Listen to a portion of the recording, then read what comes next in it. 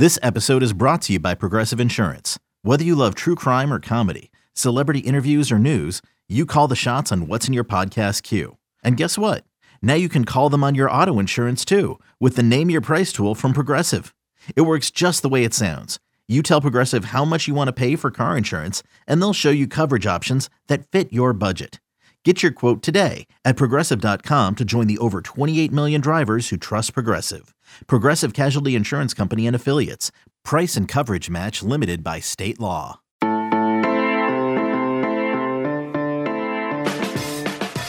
Good morning. It is Thursday, December 31st, last day of 2020. You are listening to the College Football Daily. My name is Trey Scott. Today on the College Football Daily, we're mostly just going to listen in to Ohio State's Dave Biddle and Patrick Murphy, Ohio State beat reporters Dave Biddle and Patrick Murphy, speak to Clemson 24/7's Anna Hickey about their Sugar Bowl semifinal on Friday night, but more broadly about the fact that Clemson and Ohio State have really become fierce rivals over the last few years, thanks to 2 playoff games, mostly thanks to last year's Fiesta Bowl.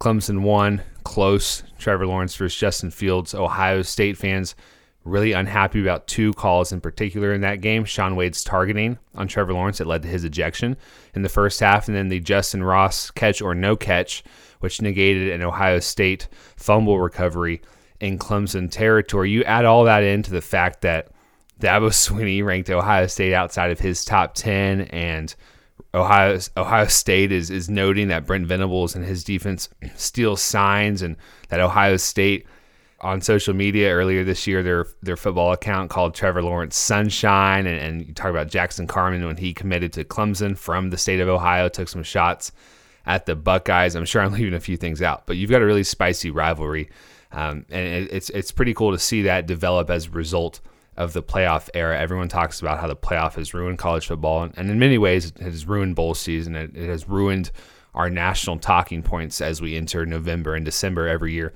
But it has spawned this really cool rivalry and between 2 current college football powerhouses who otherwise had no business to hate each other. So we're going to listen on that. Before we do that, 2 quick notes. So Clemson OC Tony Elliott, you probably already saw this. He will not be in New Orleans for the Sugar Bowl on Friday because he tested positive for COVID-19.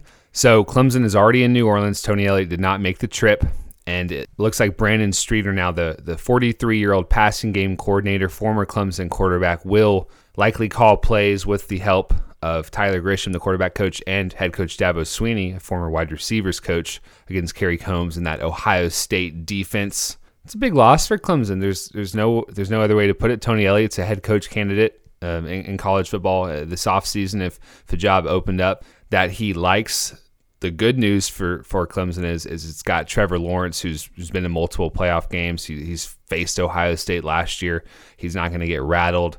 And as far as we know right now, Tony Elliott's COVID positive test has not resulted in any extra contact tracing measures for Clemson. Like, he works closely with the running backs.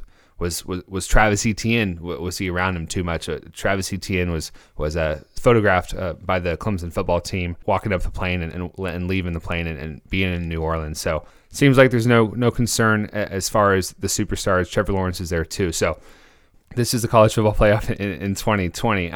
My final note is, did you watch the Cotton Bowl? Oklahoma beat Florida 55-20.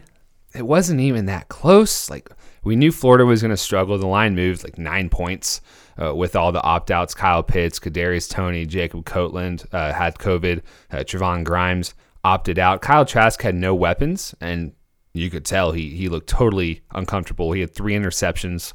Emory Jones, their Florida backup, played most of the game, and while he's an exceptional runner, 60 yards rushing, 1 touchdown, he's got a ways to go through the air. 8 for 16. Dan Mullen, that's his priority number 1 this offseason, is getting Emory Jones coached up in the passing game. If he can't do it, it'll be Anthony Richardson, who was a true freshman this past year at Florida, played a little bit in the Cotton Bowl. Florida fans are furious with their bowl game performance. A dream season a month ago, turns into an 8-4 final result. And that's just a run-of-the-mill season in Gainesville. So that's disappointing for the Gators. I would expect they take a slight step back in 2021.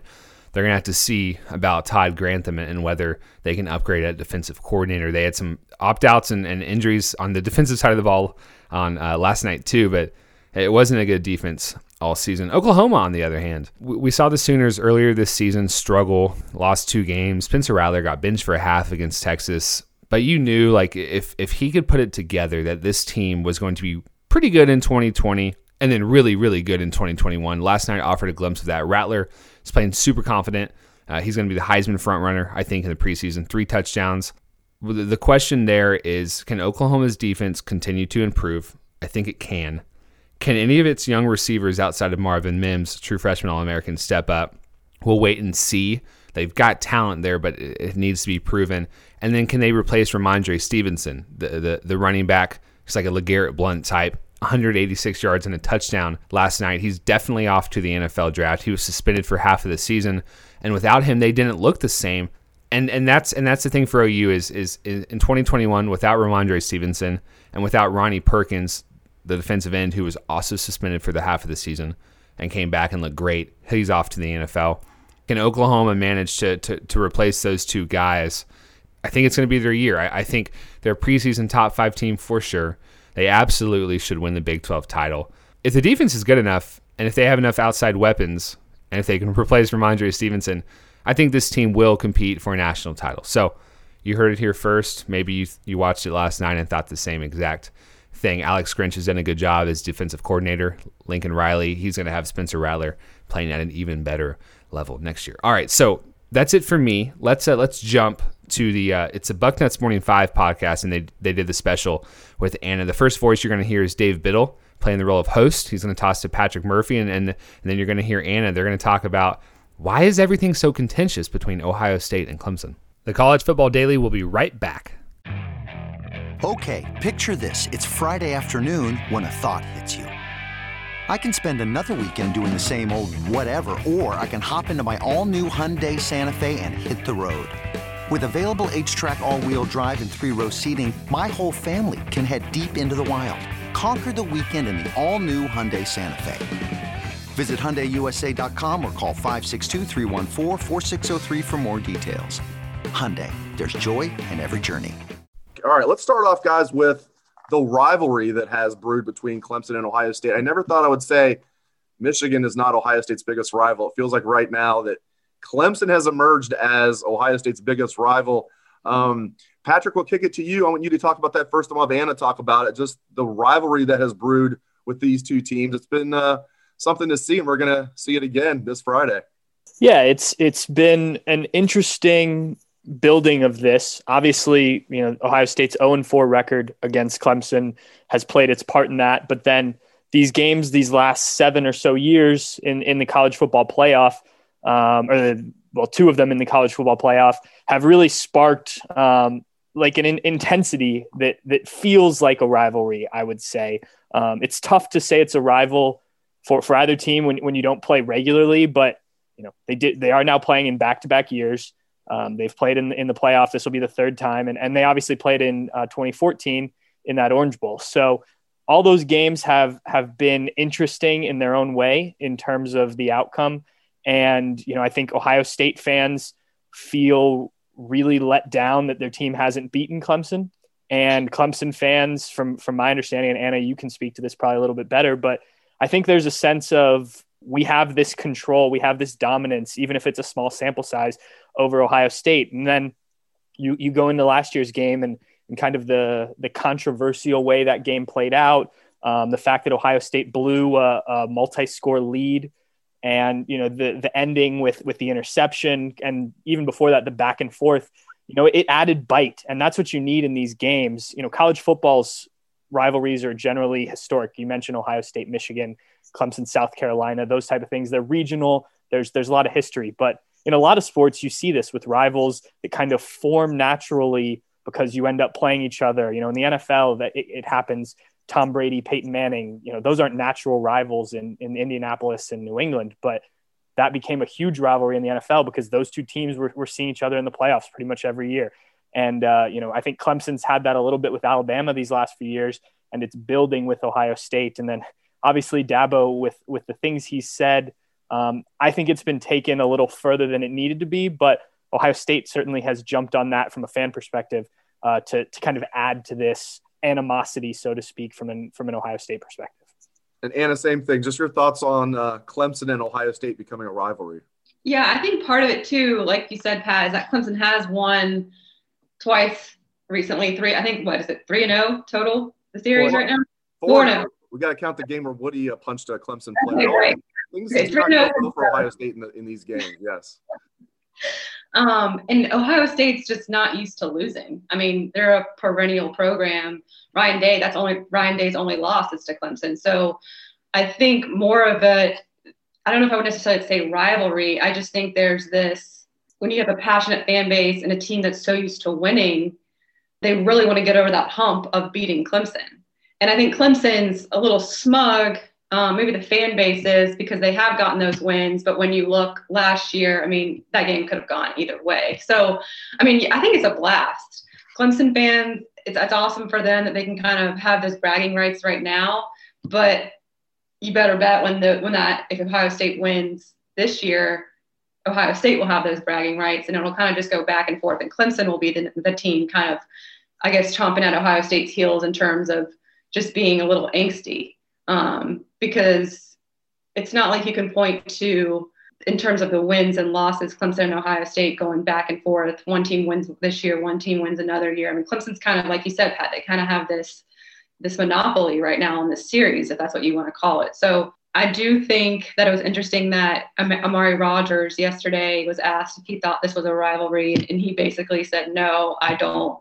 They have more beef with us than we do with them, and that's on them. And I mean, I think he does have a point to that. A lot of that, especially right now, stems from the fact that Dabo ranked Ohio State 11th. And I think fans probably read more into that than players and coaches. Of course, players are not living under a rock. They see that. And heck yeah, that would fire me up too. Like, regardless of Dabo's reasoning, didn't rank teams that played, 9 games or under in the top 10. I mean, regardless of the reasoning, when you get to these types of games and the air is a little bit thinner, I know you're playing for a national championship and that's all the motivation you really need, but any little bit of edge that you can get matters. And if that's going to make Ohio State lock in a little bit more, prepare a little bit better, or be crisper on the practice field, then hey, so be it, more power to them.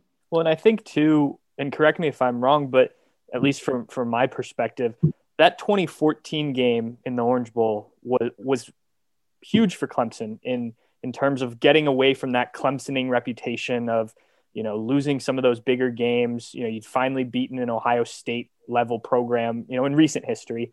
And I think that sort of got the ball rolling for this team to kind of the dynasty that it's become, at least in my mind. And so, I think that's something, I've talked to Ohio State fans about this leading into this game, about they still remember that 2014 game. And while it wasn't in the playoff or, in a BCS bowl or a BCS title game at that point in time, it was like we kind of kickstarted this for them by losing that game and how that game played out. So, even going back to that point, I think that kind of started things in this series on an note of animosity, I guess I'd say, just because of and especially because of the way the game played out. Braxton Miller gets hurt and things like that. And then Clemson really starts to build the program into the national power that it's become. All right, everybody. Thank you so much for listening to the College Football Daily this year. It was a long year. I'm eager to not repeat all the off-season anxiety that we had to go through as far as wondering whether we'd play or not. I can't wait till next year when we don't have to worry about games being canceled and coaches and players being held out because of COVID-19. Today's bowl games on New Year's Eve: Tulsa and Mississippi State. These times are in Central on ESPN. Ball State versus San Jose State, 1 o'clock on CBS. West Virginia versus Army, 3 o'clock on ESPN. Enjoy it and get ready for Friday night semifinals. We'll talk to you next time on the College Football Daily.